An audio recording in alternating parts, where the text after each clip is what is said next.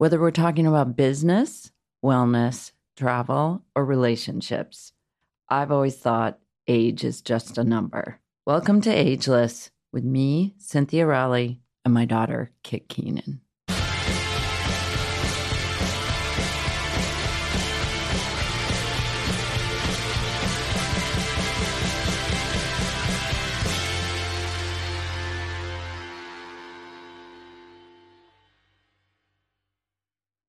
Hi, everyone, and welcome back to Ageless. It is just Kit today, and I am lucky enough to have the founder, Amanda Taylor of Unplug Collective, and her COO, Zara Harding, on the podcast today. Thanks so much for having us. So I guess we can just jump right in. I would love to hear a little bit of the founding story of Unplug and where everything started. So obviously I'm Amanda, as you said. Thanks for having us again. Basically, Zara and I have been friends for a really, really long time. We grew up together, always manifesting, always talking about what we wanted to see in the world. And Zara was a big part of the reason why I went away to New York to pursue journalism and to be in that space. So when I had an idea to start a platform, she was one of the first people I spoke to about it.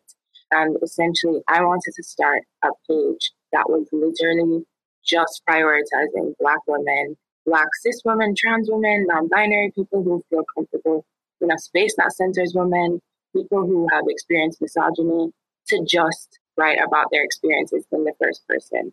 No one is telling you that you can't say what you're saying, no one's silencing you. And it's a safe space where you're having an editor go through your story with you while it's being written, so that at every step of the way, you are naming something, you're feeling something, and then you're sharing it. And you're kind of starting in that healing process. So I think I wanted to create a digital healing circle.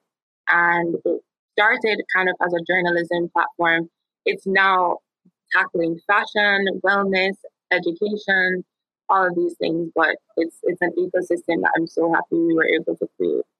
I found it and I was like, oh my God, I need to get the founder of this platform on right away because it's so awesome what you guys are doing. I want to hear about the Dear Fashion Industry hashtag and how that all came to be. Well, it was really started with a campaign that we were doing with Parade to showcase their products, their size inclusive underwear.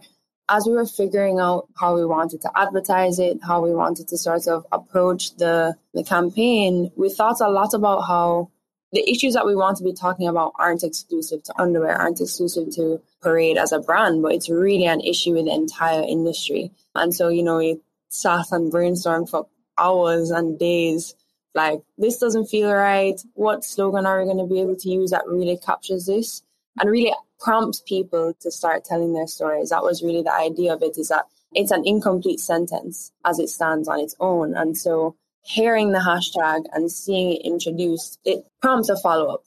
The idea was to have people really start to dig into what they want to say to the fashion industry, just from their point of view and perspective, just to sort of let loose with whatever grievances they had, whatever they wanted to say. And then now it sort of expanded past just this campaign with Parade, and we've continued to introduce a hashtag to continue to force people to think about how the fashion industry contributes to all of these issues, because people have such a wide range of experiences with how the industry has affected them. So the purpose of the hashtag really is to draw out those responses.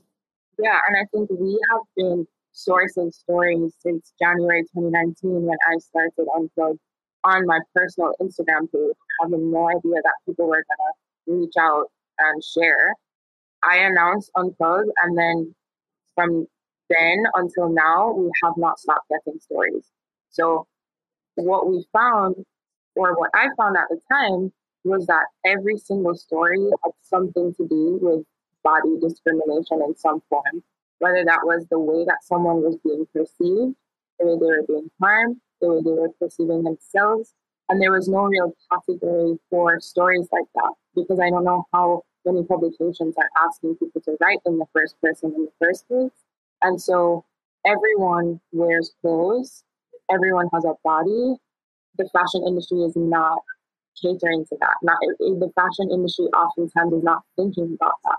And so that's why fashion became such a clear connection when all of these stories were about people's bodies. It's like a lot of the times it's not you, it's the clothes. Like you want to change yourself, or you want to change yourself, you want to change your body because there are no resources for you. And I think clothes are obviously a necessity. So it's really unfortunate that so many people cannot access them. I think this applies to the broader movement towards body positivity. I guess I'm wondering what your guys' thoughts on that, because I was just reading Lizzo's big piece in Vogue, and she was talking about how this term body positivity has been very commercialized. And I think that you see that so much even in like the plus size clothing fashion industry world. And I would love to know your guys' thoughts just on like terminology stuff, and also how you guys think about your own relationships to body positivity and the whole movement overall. But I think one of the guiding principles that we start to live by is like, we are never going to go onto our page and just tell people to love themselves. Like, that really goes nowhere. That doesn't do anything for anyone. And so, it's great that there's a lot more sort of widespread messaging now of people should feel good about their bodies. All bodies are good bodies, etc., etc., etc. It's great. But that doesn't really give anybody the tools and the information necessary to understand why they didn't love themselves in the first place, why they didn't love their bodies in the first place, because literally everything that we see and are given teaches us not to. And so the way that we see ourselves positioned within the frame of body positivity is very like information heavy. So we're never, as I said, we're never going to go onto the page and say, you're beautiful today, love yourself, smile. Rather, we're going to sort of dig into the background stuff and say, here's how doctors typically discriminate against people based on their weight. Here are some experiences of retail workers in the stores and how their stores have discriminated against people with larger bodies. And giving people that information allows them to really understand, or at least begin to start to process that, wait, this isn't about me. This isn't actually about me being demonized and me doing something wrong. It's that the world literally isn't built for me and isn't catering to me, and that's a problem, not me. We do obviously fall into the body positive movement. There's talk about body neutrality as well, just sort of accepting your body for what it is as opposed to having to love it all the time, which is also, but in general, I think you can't just, the conversation of body positivity is incomplete without all of the background information necessary to understand why body positivity is even necessary as like a movement in the first place. It's one of the systems of oppression that is so extremely normalized, especially given diet culture and fitness culture that is not weight neutral right now, and that is so focused on weight loss. We have a post that is called How the BMI is Medical Discrimination, and it goes into the fact that the person who created the BMI wasn't even a doctor or a physician. They were an astronomer, and they only sampled white European populations ages ago. And this person was actually obsessed with finding, quote unquote, the perfect man, and he sampled all of these populations to find this information. It was something he did in his spare time that was never meant to be the tool that doctors used to diagnose people. And essentially, really, regardless of what people's opinions are, because we know this is going to take so long to really get into people's head, how much of it is medical discrimination and how we should be moving to a world that is weight neutral. However, regardless of what you think right now or what you feel, every single body is deserving of care.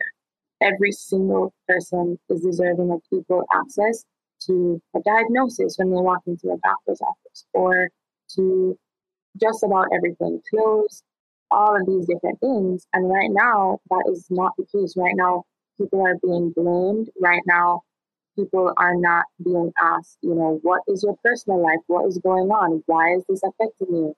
Especially when it comes down to mental health and physical health. You know, how is what you're experiencing a symptom of something more that's going on in your life that has nothing to do with your weight?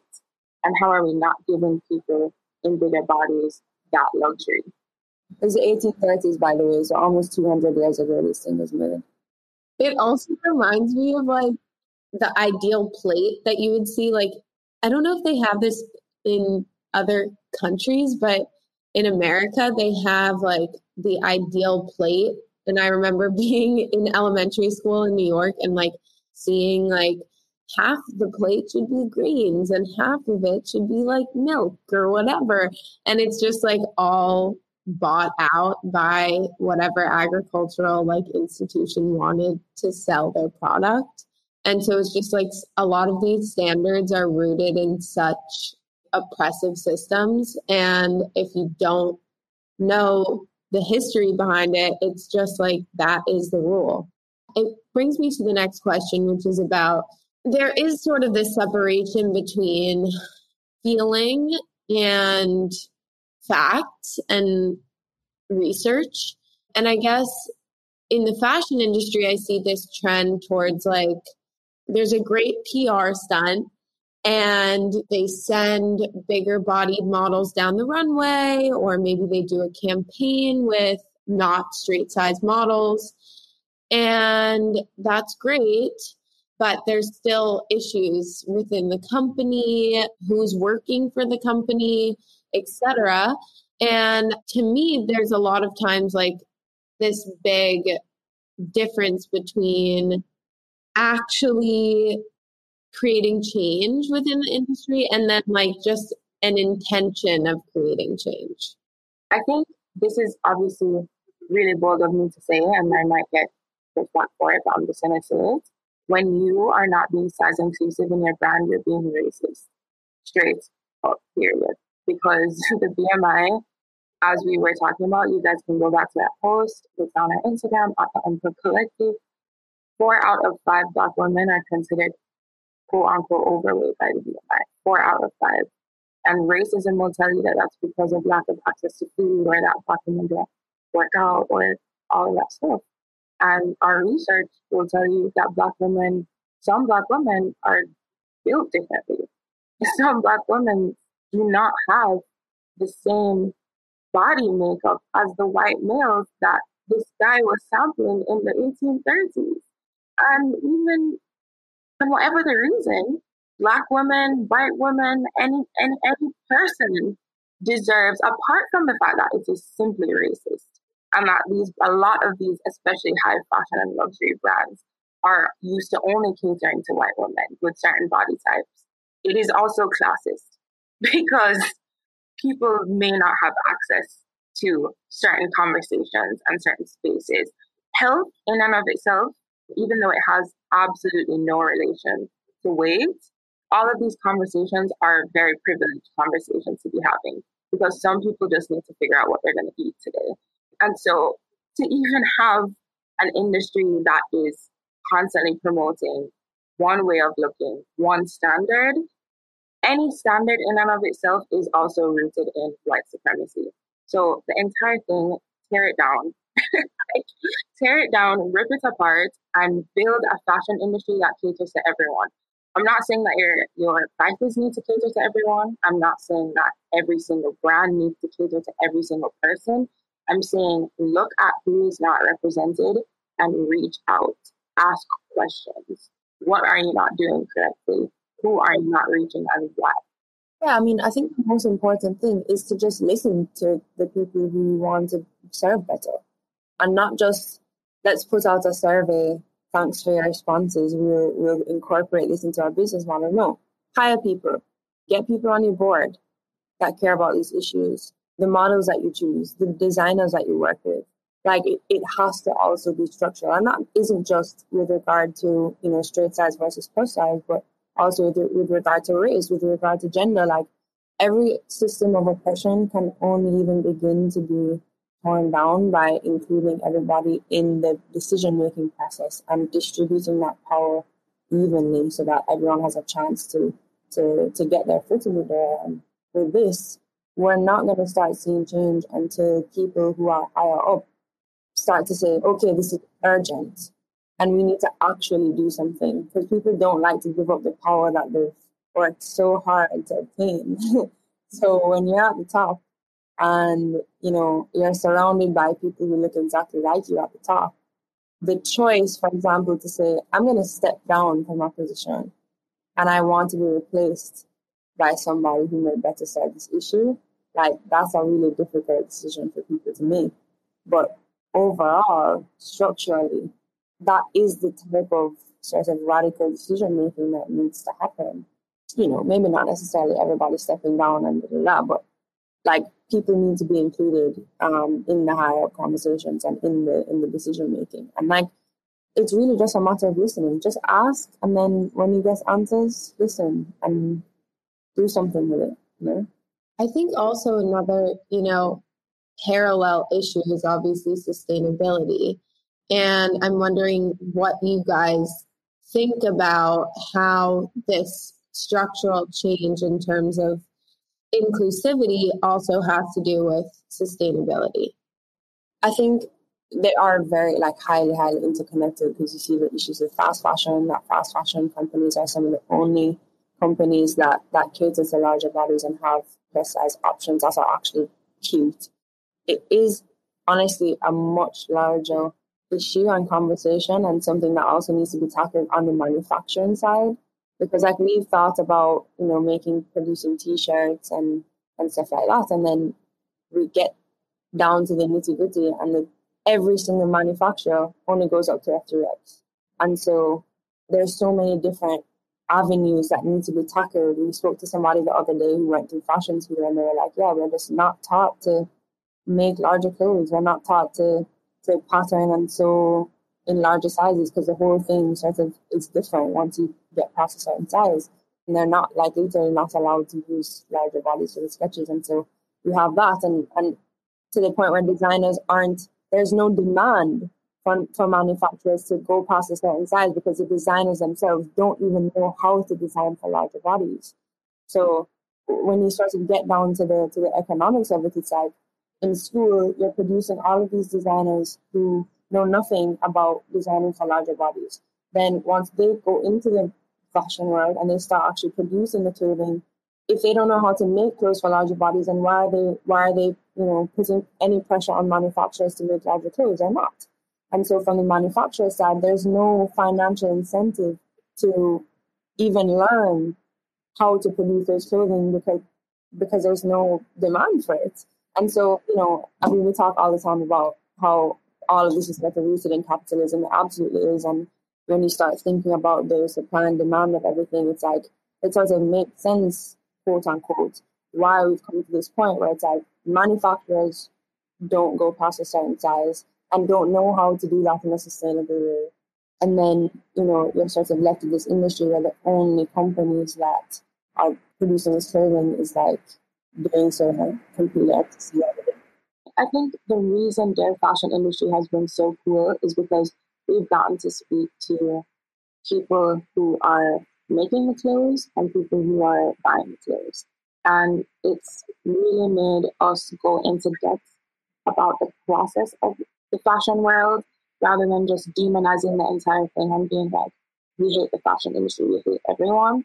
And we've spoken to designers who have actually been really excited, like high fashion luxury designers who've been really excited to cater to larger sizes. But once they were ready to do that, the department stores would not take on their brand. So we know there's problems at literally every tier. Zara, what you were saying about the sketches, it brings back so many memories from childhood, because my mom is a fashion designer, and I just remember seeing sketches growing up my entire life that are not only are they trained to sketch straight size bodies, but the bodies are literally Barbie dolls, but not stretched out Barbie dolls. So they're 7 feet tall Barbie dolls. I remember seeing stuff where I'm just when they recreated the Barbie doll in real life and they were there's no way this could actually work. This person couldn't function. It would be next level, the sketches that they do and that they're taught in school. And I just think that I relate to Amanda, what you were saying also, like, sometimes I'm just like, fuck fashion. Like, I can't, like, it's just, there's so much stuff that needs to be figured out that it's just like sometimes so overwhelming that I'm just like, I just want to like wear my grandma sweaters from like the vintage store and like, that's it. And like not focus on anything else.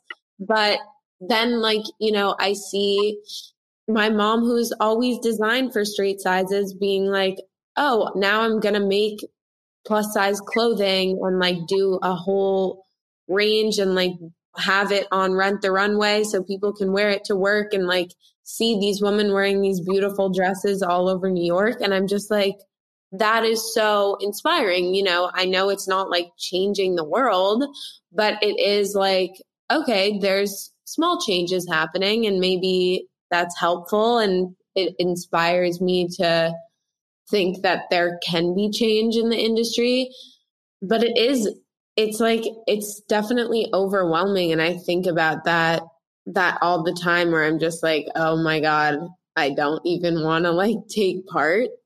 But then, you know, I see a company like Parade and I'm like, this is awesome. Like what you guys are doing.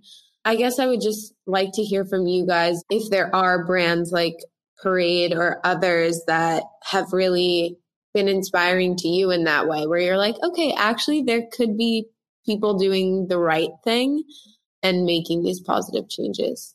Oh my gosh, so many. I think I am so excited by fashion and so excited by the future of fashion. I mean, Unplug has had the opportunity to go in so many different directions, and I always come back to fashion because, as I said earlier, like everyone wears clothes, everyone deserves clothes.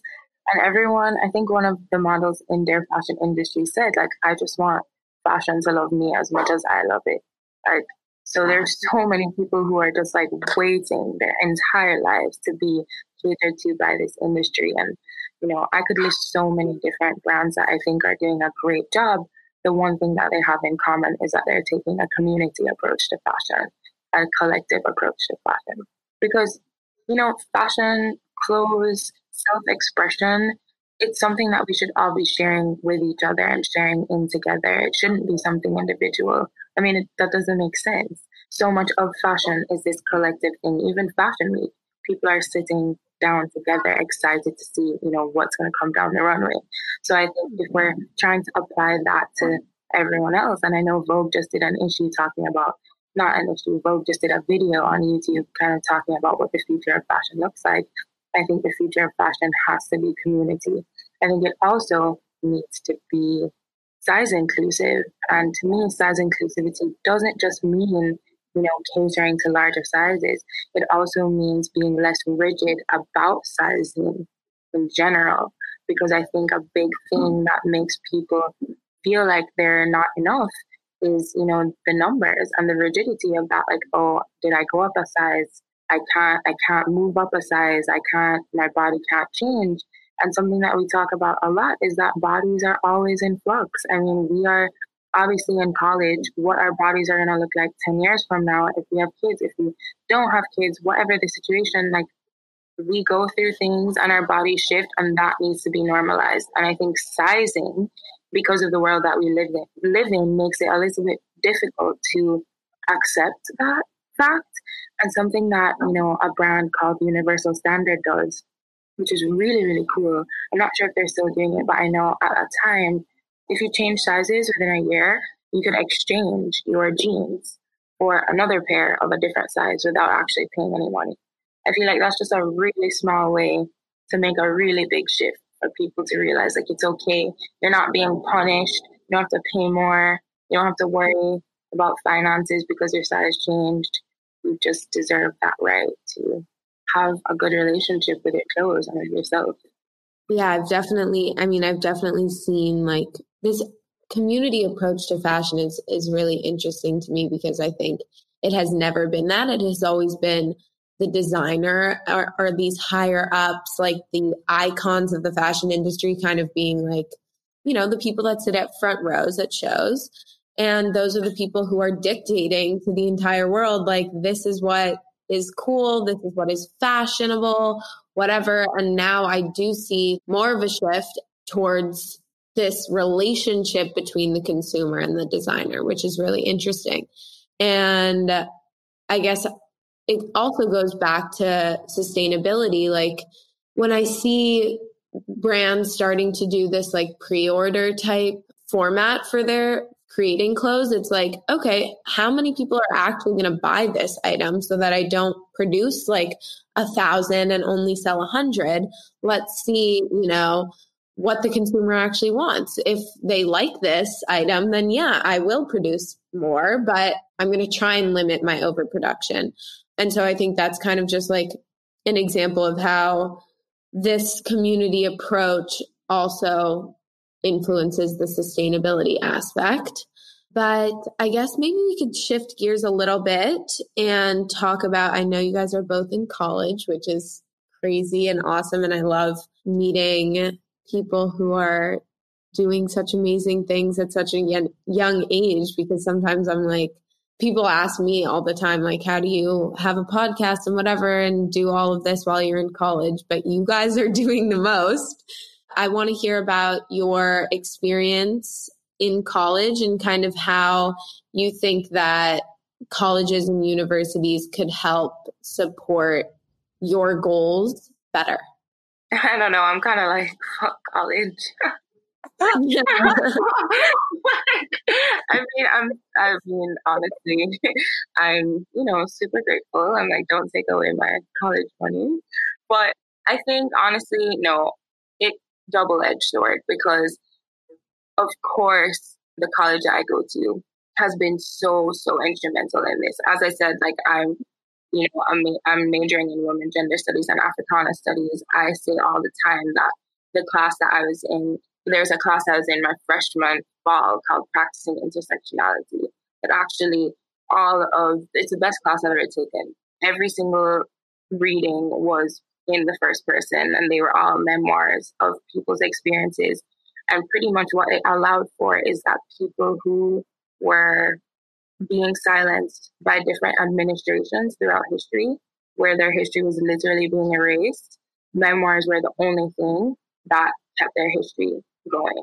And so you can always look back at someone's personal story where no one has tainted it or changed it for the consumer or the audience. Even if it was written 100 years ago, that's still written in the first person. And so through college, I was able to learn about how powerful that could be. And of course, that directly impacted Unplug and its trajectory.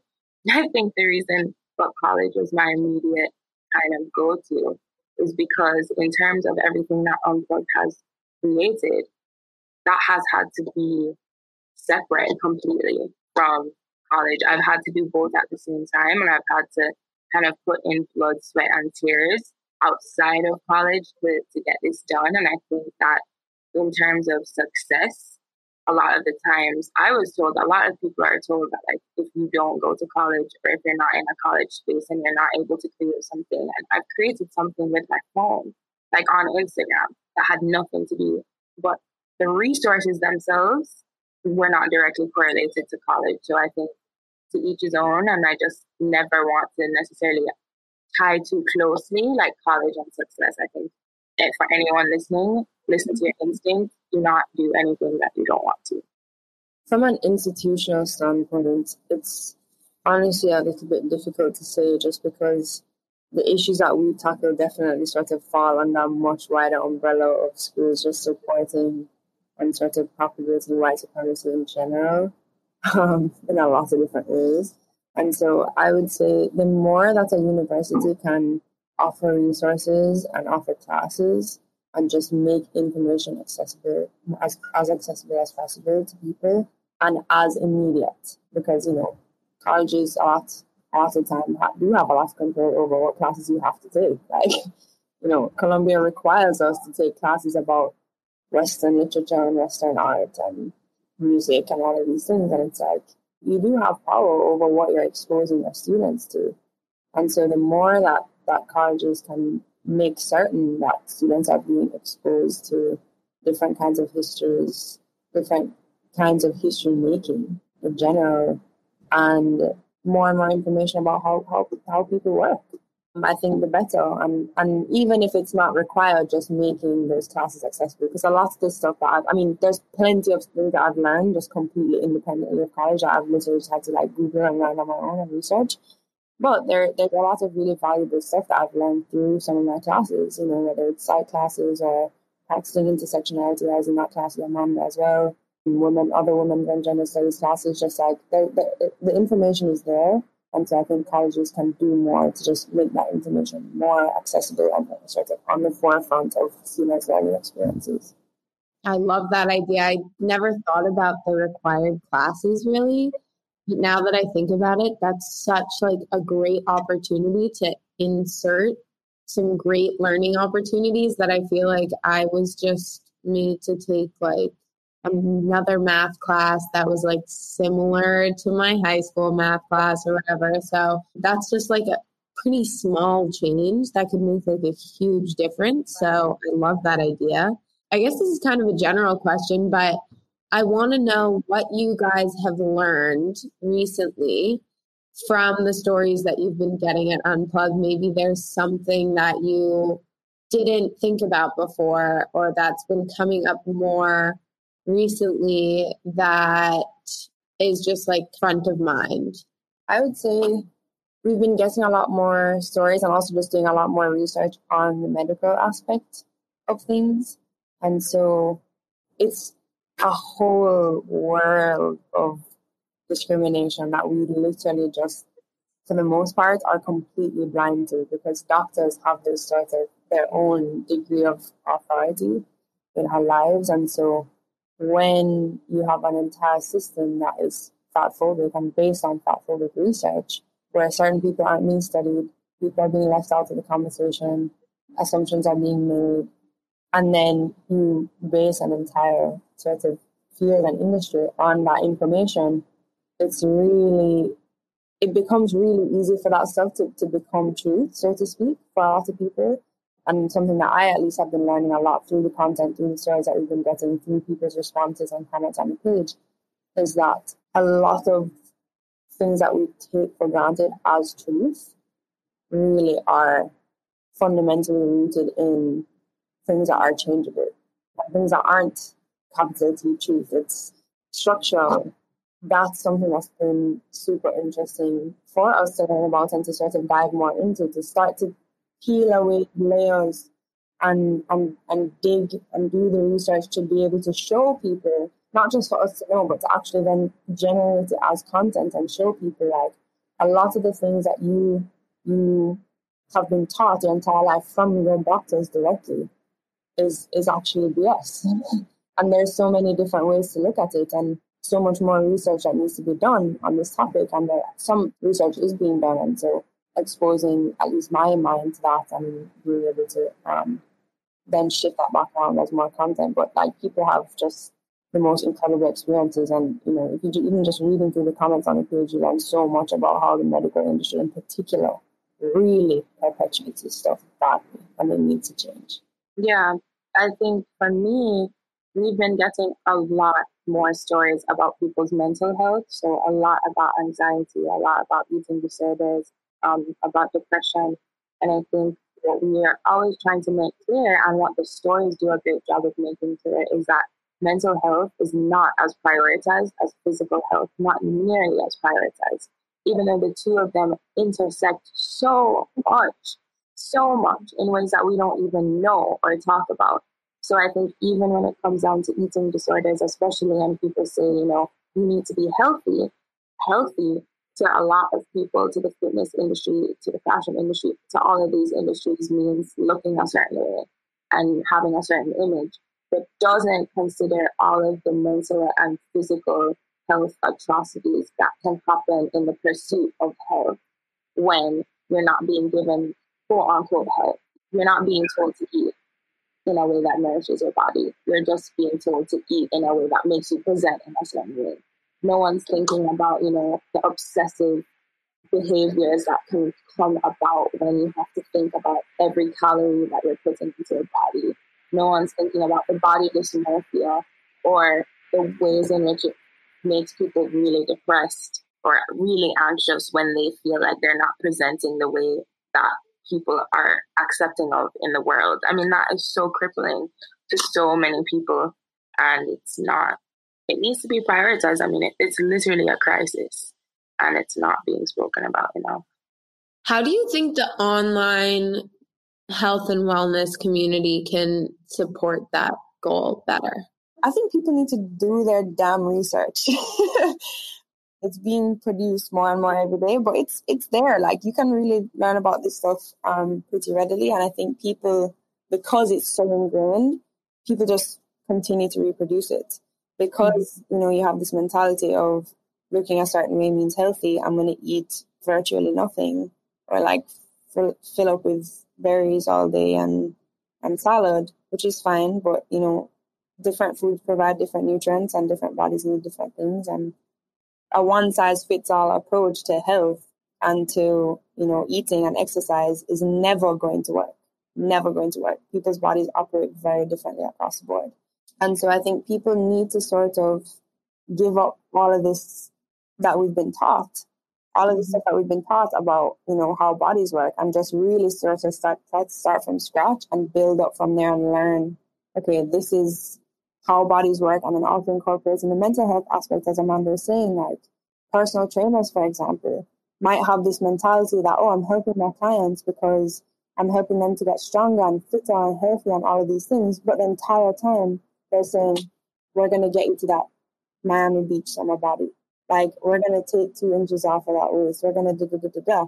And it's like, when you really start to incorporate the mental health aspect as being equally important as the physical health, you start to realize, like, wait, I'm actually really damaging people consistently. That reminded me of a story that someone told. 2 stories. Someone was going to the gym, and they started the gym at a certain weight in a bigger body, and lost like a ton of weight over the period of time that they were in the gym, and got most improved award at the gym from their personal trainer. Now, when the person was asked, what were you doing to improve? They said, well, I stopped eating more than 1 meal a day, and I started going to the gym twice a day. And everyone in the gym, especially in a society that rewards productivity and rewards punishment as well. That's a whole other thing that we can get into. But people do not see it. People are almost blind to what it could mean for someone's mental health to go to the gym twice a day, and their physical health, their blood sugar, their everything. What would that do to a person's body to be going at that rate twice a day and eating once a day? That is, no one should have to go through that. And then at the end of that, be rewarded, not only by the gym for most improved, but probably everyone in her life. Probably everyone came up to her and said, you look amazing, which I always say is code for you've lost weight. You look so healthy. What are you doing? And so I think, as Zara was saying, we really have to look at what our definition of health is, what it means. When we're saying that, what are we saying?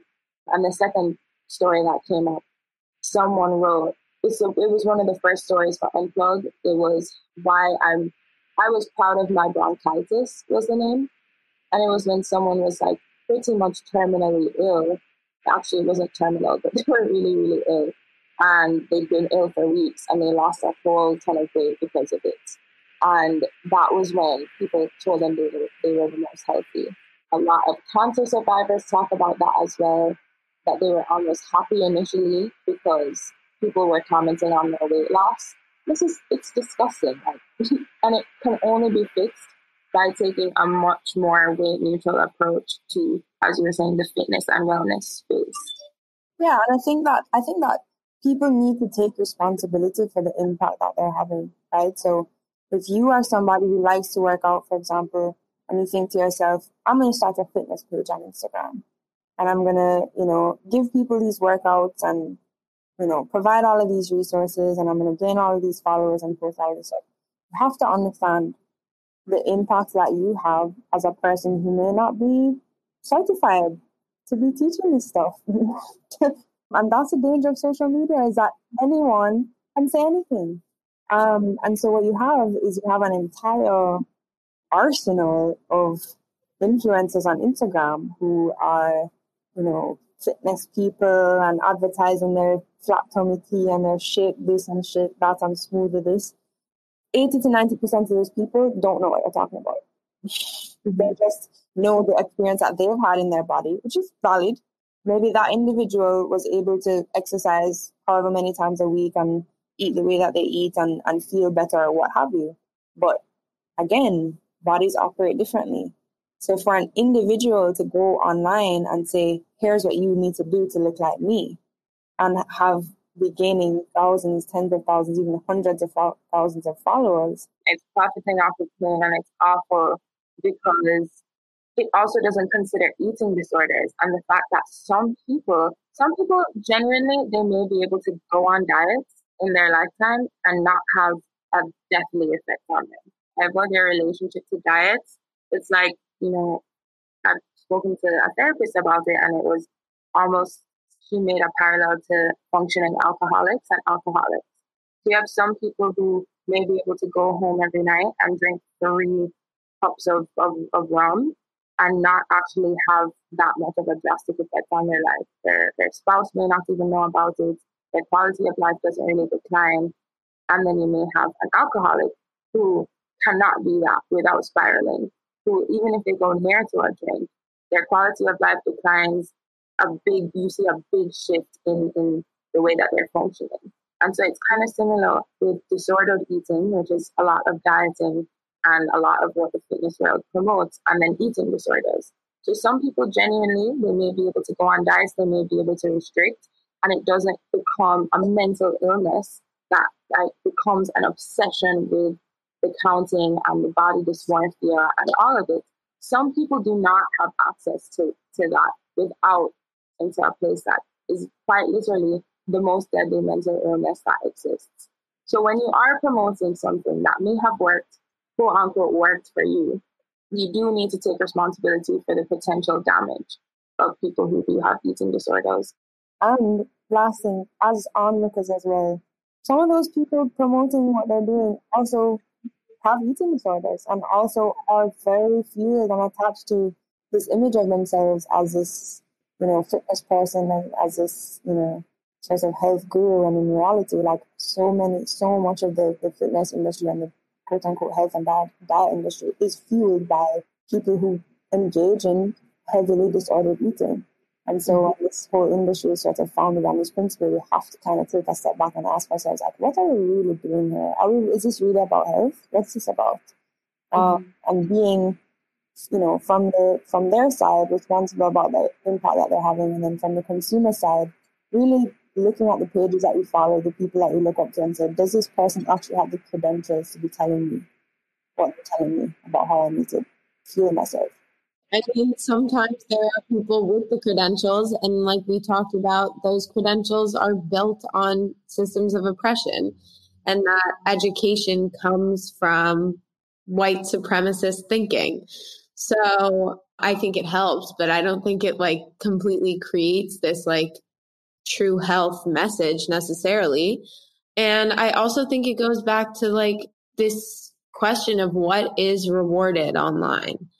And we know what is rewarded online, in terms of, especially I know, within the health and wellness realm, weight loss is awarded. And I saw one of your guys' posts recently that was talking about just certain activist pages being completely shadow banned on Instagram.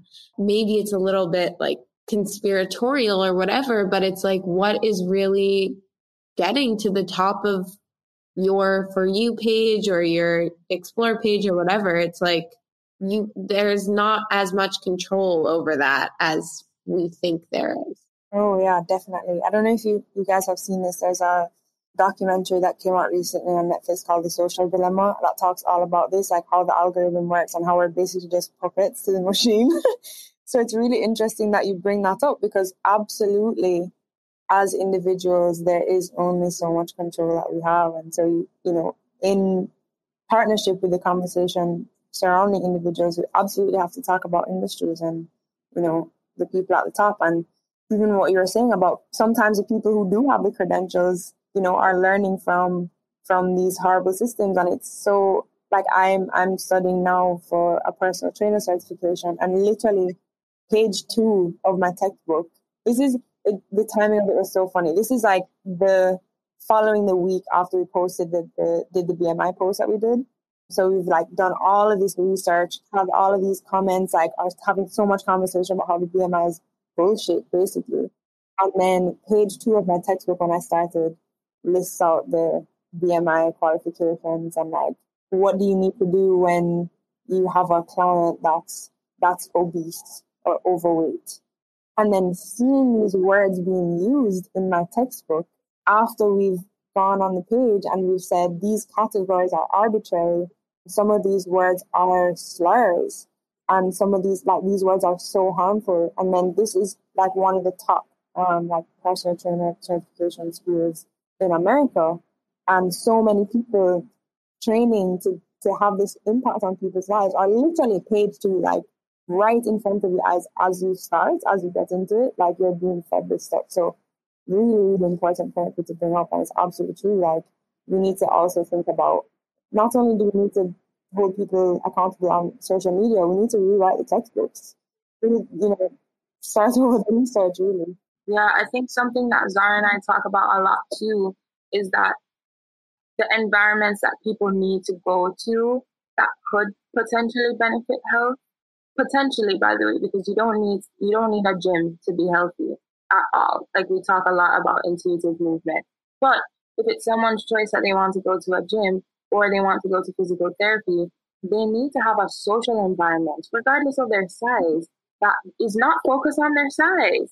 If you're going for quote unquote health benefits, for example, I want to go to the gym today because I want to release some stress and anxiety. But while I'm at the gym, I'm being stressed out about what my body should look like.